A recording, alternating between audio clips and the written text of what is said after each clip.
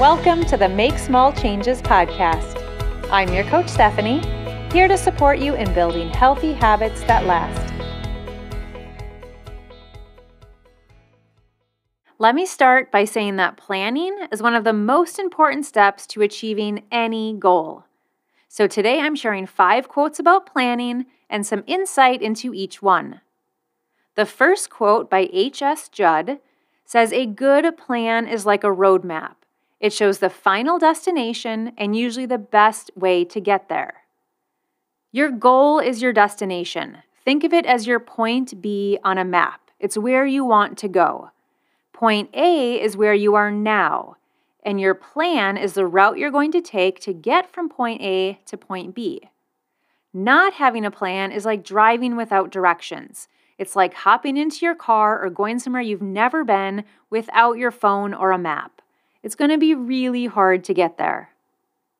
The next quote I'll share is by Alan Lakin, who said, "Planning is bringing the future into the present so that you can do something about it now."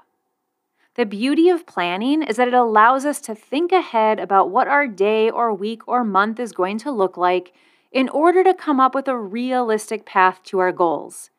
And it allows us to think about what could potentially get in our way so that we can solve for those things now before they happen. We can set ourselves up for success.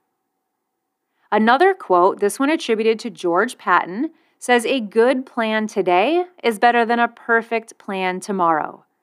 For some of us, it can be really easy to get caught up in perfectionist tendencies that actually hold us back from moving forward. We want a perfect plan. We want to prevent making mistakes or prevent feeling like we failed. Planning is important, but a perfect plan doesn't exist. Be okay with imperfection so that you can take steps forward and move toward your goals.